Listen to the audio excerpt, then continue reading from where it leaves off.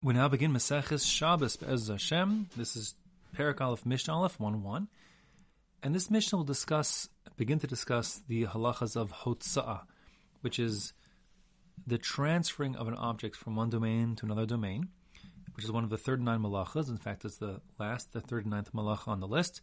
That's presented in the 7th Perek. And Hotza'ah is called a malacha gerua. It's unlike the other malachas because the other 38 malachas quite evidently are a human imposing his will, his creative will on nature or the world to transform something.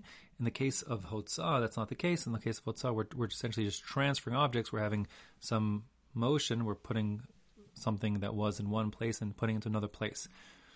So the Tana decides to start with this Mishnah and this topic of Hotza'ah.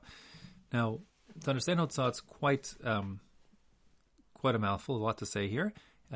To be fair, there's a whole Maseches Erevin and Matzah Maseches Shabbos that deals with the malacha of Hotza'ah. In fact, that's the topic that more of the Shas the Gemara is dealing with than any other topic altogether. So there's a lot to say here. But here we just define it, and this Mishnah will set out some basic rules. So to understand Hotza'ah, you got to know two things. The first is that we're talking about a transference from one domain to another domain. So we have to define what we mean by transfer and what we mean by domain. So in the Torah's perspective, there are midoraisa, as far as Torah law is concerned, two categories of domains of relevance here. One is called a rishus harabim, and one is called a rishus hayachid.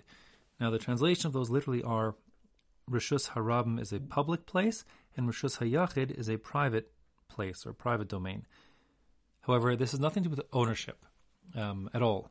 So one could have a publicly owned library, but that's a rishus hayachid, and one could have a privately owned street, like in front of, in Rockefeller Plaza, for example, in Midtown Manhattan. It's owned privately, although the public walks through it, and therefore it's probably a rishus harabim, even though it's privately owned. So it's not about ownership. The definitions are quite specific, and let me lay them out here for you. A rishus hayachid, a private domain, is one that meets two basic criteria. The first is that it's at least 4x4 tefachim, that's hand breadths, wide. So we're talking basically a foot or so on a side. So you're talking like that 12 to maybe 16 inches on a side. And if it's smaller than that, meaning if either of the sides, either the length or the width, is less than 4 tefachim, 4 hand breadths, so then it's not considered to be a significant enough place to be a domain all to itself. But if it's that big, 4 tefachim on a side, and it's offset from the area around it, and the way it can be offset is with mechitzos, with a partition that sets it aside, and that partition in simplest form would be, let's say, a room. So the room you're in, it's bigger than 4x4 tefachim, it has walls all around, so those walls act as the partitions, they're the mechitzos, as long as those walls are 10 tefachim high. 10 tefachim is the requirement for a partition, and 10 tefachim boils down to about 3 feet, roughly, waist height. So as long as the walls are waist height, 10 tefachim high, so then, is the case of the room that you're in now, of course, so then you are inside a rishus hayachid. It does not need to be walls per se, however. Like, for example, if you have a platform, and the platform is 10 tefachim high, and the top of the platform is a flat area that's bigger than 4x4 tefachim, so then it's a rishus hayachid all to itself, even though like the domain where things are happening is the top of the platform. But since it's offset from the area around it by a 10 tefachim gap, that the walls of the platform act as like a machitza, and therefore it's a rishus hayachid. And similarly, if you'd have a hole in the ground, like a well, if the well is 4 tefachim on a side, and the bottom of the well is at least 10 tefachim down into the ground, so then the walls of the well are 10 tefachim, and the well is offset from the rest of the area around it, and it's rishus hayachid. So even like a large trash can, like we have, in the States you put out on the street there, a large trash can, the sides of it can be 10 tefachim high, the inside of it could be 4 tefachim on a side. That being the case, the trash can would be a rishus hayachid, etc. Rishus harabim, the public domain, is one that meets three basic criteria. The first is that it has to be at least 16 amos across. An amos is about 1.5 feet, roughly. So 16 amos is something like around 32 meters, or about 50 feet across. So a typical road nowadays, a decent-sized road, would already conform to that requirement. The other requirement is that it has to be open. And when I say open, I mean both that it can be open on both ends, that traffic can move through it, and also open to the sky. I mean, it's not roofed. So as long as it's it's open, and has 16 tefachim on a side, 16 amos, width. So then it is a Rishus HaRabim, provided that there indeed is a Rabim, a population of people, that are a large number of people who are frequenting this place on a regular basis. So how many people is quite a large machloket. It's not clear. You may have heard the number 600,000 thrown around. And many do say that, in fact, that's what you need. Just like in the desert, the Jews had 600,000 Jews in the Midbar, and that constituted Rishus HaRabim. So you need 600,000 people on this interstate or in this, massive public square to constitute Rishus HaRabim Midoraisa. The Mishnah Berurah points out there isn't really a proper source for that number, 600,000. So it may well be that if you need far fewer than that, in which case any major road or major park, Central Park, etc., would constitute a Rishus HaRabim, because there are lots of people moving around unencumbered in an area that's 16 amos across. So there's 3 criteria then for Rishus HaRabim. Number 1, 16 amos. Number 2, it's unencumbered, horizontally or vertically, it's open. And number 3, it has a large number of people, maybe even as many as 600,000.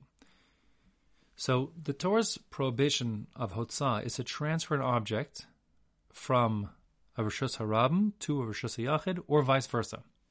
When you transfer from a Rabim to a Yachid, meaning you bring something from outside to inside, that's called Hachnasa, bringing in. And if you're taking from the private domain and out to the public, that's called Hotzah, taking out. But the truth is both are equally Asr Midoraisa.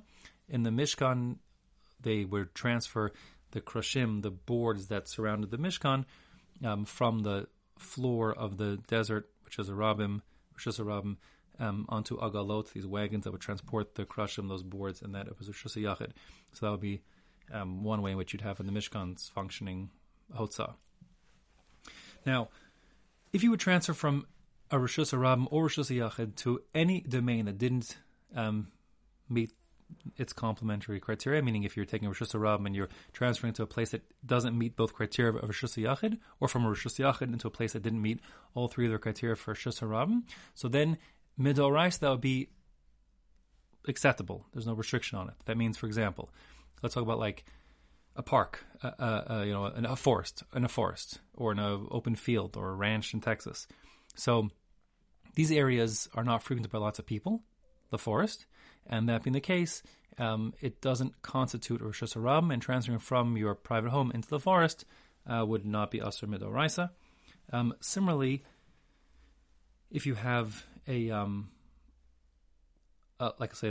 platform or something like that, or a big box, even something that's part of a fixture in the Rishus HaRabim, and it itself has a surface area on top of 4x4 tefachim, but it's not offset by mechitzas of 10 tefachim high, so then it's not really Rishus HaYachid. So transferring onto that platform, let's say, that only has that's 9 tefachim off the ground, would Midoraisa not be a problem, because it's not a Rishus HaYachid. You're transferring from the Rishus HaRabim to sort of an exempted area.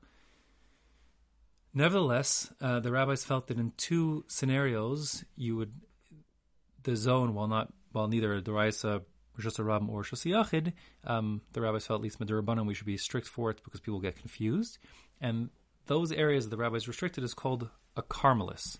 Carmelis etymology not perfectly clear, but it means, nishtehen, nishteher. It means neither, it's not exactly anything particular.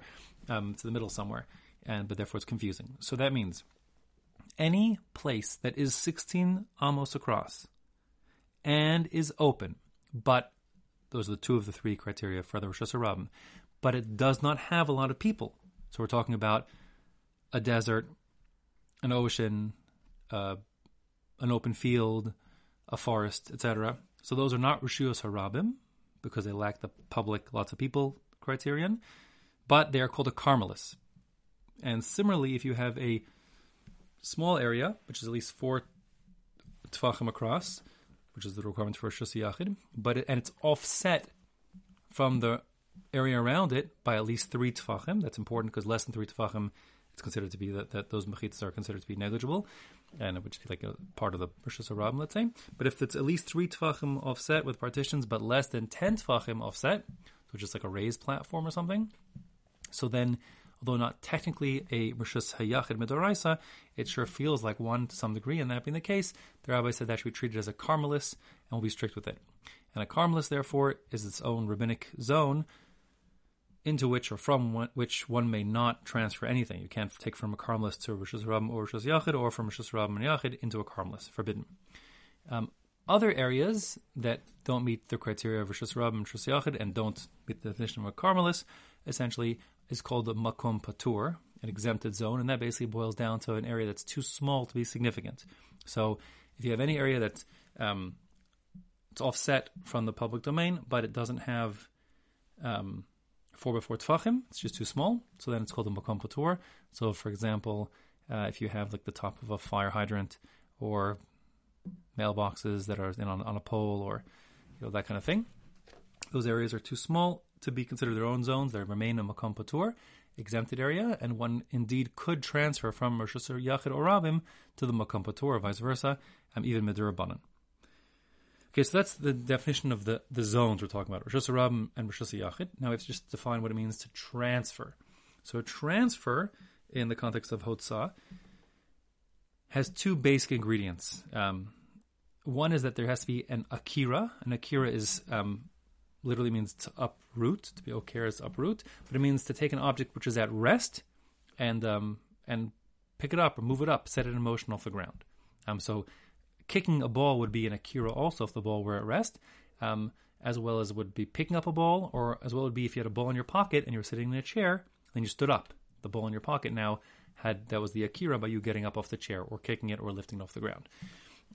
That's the first half of the equation. The second side of the equation for a transference requires a hanacha. Hanacha is putting the object down, setting it at rest, and that is also an essential ingredient. And the third component is, of course, that you have to have started in one type of domain and ended up in a different type of domain, and sort of cross that line and what's called shinui rishus, you have to end up in a different place. Meaning, if you pick up the ball in your house and put it down in your house, that was from Rishus Yachid to Rishus Yachid and doesn't count as a hotzah. It has to have been an akira. The picking up happened in the house, and the hanacha happened in the Rishus Harabim, in the public domain, and then you would have the bona fide doraisa transference hotzah.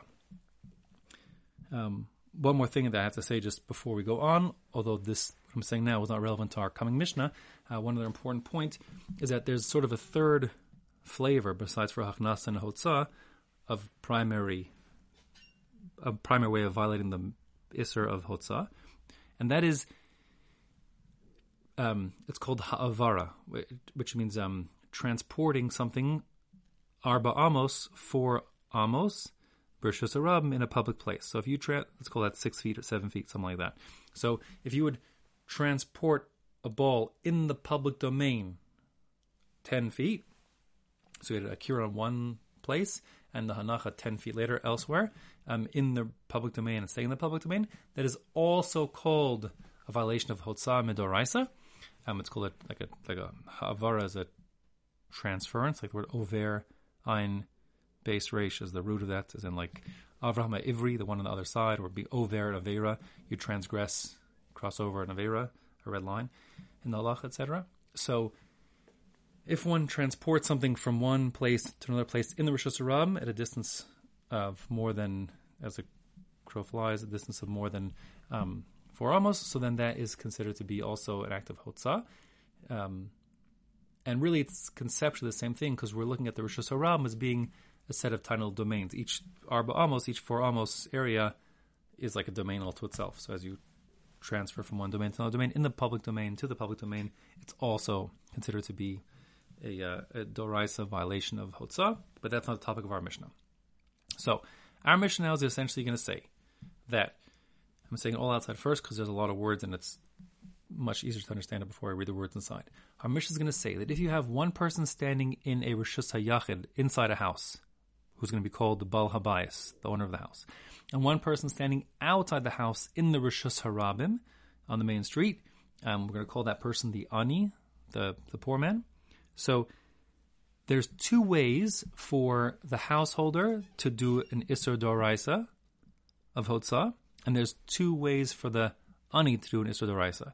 The householder could either take a loaf of bread and from inside the house to take it outside the house, that would be called Hotzah, or he could take a loaf of bread from the outside of the house and bring it in, that would be a Hachnasa. Both of those are Isser Doraisa of this Malacha. Similarly, the Ani, standing outside the house in the Rishus HaRabim, could be over the Doraisa in two ways. He could take a loaf of bread and put it into the house. That would be a Hachnasa. Or he could take a loaf of bread from their house and bring it out. That would be a Hotzah. Again, provided that the person in question here does both the Akira in the one domain and the Hanacha in the second domain. So then that would be the Malacha Doraisa. And the Mishnah will first start out by saying that. But it will immediately say also that if one person, let's say the Ani, does the Akira, and another person, let's say the Balabayis, does the Hanacha, so since two people are doing the Malacha and they're sharing it, so neither one has violated the Malacha Doraisa. Okay, it's forbidden to do that. You're participating in half of a Malacha, which is forbidden, but you wouldn't be over the Isser Doraisa because you didn't do both the Akira and Hanacha the same person. Okay, so if you think about it then, basically, a person standing outside a house, there's two ways to be over the Doraisa, to do Hachnasa and Hotzah, bring it in, bring it out, as well as two ways to do a Durabanan, which is he could do half of the transference in or half of the transference out. Okay, so that's what the Mishnah is going to say now. The Mishnah says inside. Yitzios HaShabbos, the transferences that can occur on Shabbos, Shtayim, there are two ways to be over a Doraisa, Shein Arba, that really ultimately add up to 4 different prohibitions. Bifnim, for the guy standing on the inside. And also Shtayim, there's 2 other ways that you can be over the Doraisa, Shein Arba, that are really 4 Isurim, B'chutz, for the guy standing on the outside. Meaning there are 2 that are 4 because 2 are Isser Doraisa and 2 are Isser Duraban, as we said before. Keitad, how does that work? Says the Mishnah. Ha'ani omad b'chutz. Let's say you have a person standing outside the house, we call him the Ani. Ubala bayis b'fnim, and someone standing inside the house in the Rishus HaYachid, and that person is called the Bal Habayis. So one in the Rishus HaRabim, one in the Rishus HaYachid. If Pasha ta'ani es yado lifnim, if the Ani stretches his hand from the Rishus HaRabim inside the Rishus HaYachid, and he is taking a loaf of bread, being okret from the Rishus HaRabim, and bring it into the Rishus HaYachid, v'nasan l'toch yado shel Bal Habayis, and he puts it down on the hand of the Bal Habayis, doing the Hanacha. So then the Ani did both the Akira and the Hanacha, starting out in a public domain, ending in a private domain, or, shenatal mitocha, he reached his hand in, the Ani took the loaf of bread from the Rishus HaYachid, doing the Akira, v'hotzi, and then he brings it out to the Rishus HaRabim and puts it down, the Hanacha. So in those cases, ha'ani chayev, the Ani is chayev for violating Shabbos. Chayev would mean if he did it b'shogeg, he didn't know that it was forbidden to do what he's doing, he'll be liable for a korban chatas, and if he did it b'mezid on purpose, so then there'd be a penalty of karas, or skila. Ubalabayis pater. As for the balabayis, who's doing nothing at all, but just being a passive agent, like he's just, he could be his hands out, but he's fast asleep for argument's sake, so he'll be pater, exempt, and he'll be totally exempt, since he did nothing at all. The Bal Habayis just stood there and his hand was a platform, an inanimate platform, so to speak. He's totally exempt. Worth noting 2 things. The first is that almost always, when the Mishnah says patur, what it means is patur, exempt, aval asur, but it's forbidden. Meaning, I'll say it in different words, that means what is happening by saying patur is, this is rabbinically forbidden, but it is not forbidden midoraisa from the Torah. This is an exception to that rule. Here, when it says the Bal Habayis is patur, it means the Bal Habayis is totally exempt, meaning he didn't even do an Isser Durabanan because he did nothing at all. He was totally passive in this act.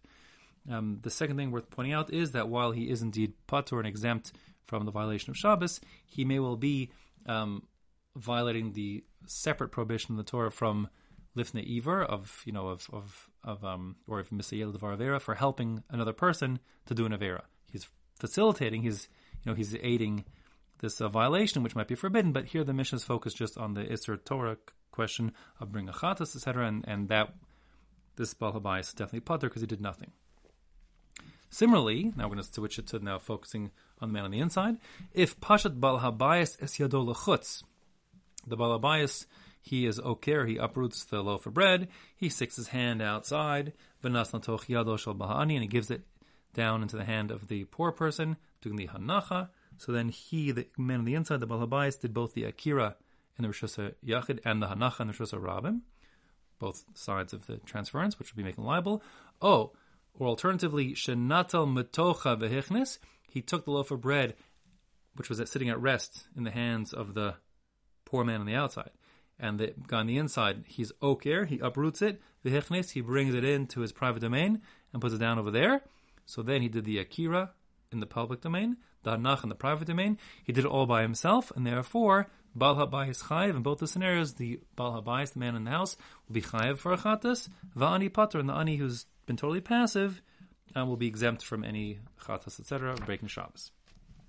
Those are the two doraisas. Now we're going to get the derabbanans. If, for example, pashat ani es yado lefnim, if the poor man on the outside, he has a loaf of bread in his hand, and he extends the loaf of bread into the house. So he did the akira, and now his hands are in the house. So you cross the line to another domain, but he doesn't put it down, and instead, v'natal habal habayis metocha, it's the guy on the inside who takes the loaf of bread out of his hand and puts it down. So that guy, the man on the inside, did the hanacha. So you have the ani doing the akira, and the Baal Habayis doing the hanacha. So therefore, neither one did the whole malacha, and they'll be pater. Or, shenasan letocha, if the ani put his hands empty into the Rishus Yachid, into the Baal Habayis' house, and the Baal Habayis natan letocha, he puts the loaf of bread into the ani's hand, meaning the Baal Habayis did the akira, and then v'hotzi, the ani takes it across the threshold and puts it down. So the ani does the hanacha, but since the Baal Habayis did the akira in both those cases, so that I said in this part of the Mishnah, you have one man doing an akira and a different man doing the hanacha, and therefore in both of those cases, shnehen paturin, both of them will be exempt. This here is pater, but in the conventional usage of the word in Maseches Shabbos, meaning pater, they're both exempt. Aval asr, what they did is forbidden midrabanan. Can't do that. And similarly, pashat Baal Habayis es yado lechutz, if the man on the inside stretches his hand out, and in the hand he had a loaf of bread, so the Baal Habayis is doing the akira in the house, v'natal ani metocho, but then the ani on the outside takes the loaf of bread out of the Baal Habayis' hand and puts it down, so therefore the ani does the hanacha, while the Baal Habayis did the akira, so each one did half. Shenasan letocha, or if the ani then does the akira and puts the loaf of bread into the hand of the Baal Habayis, the hichnis, and the Baal Habayis takes that loaf in and puts it down. So since the ani there did the akira and the Baal Habayis did the hanacha, shnein paturin, they'll both be exempt, because again, each one only did half of the malacha.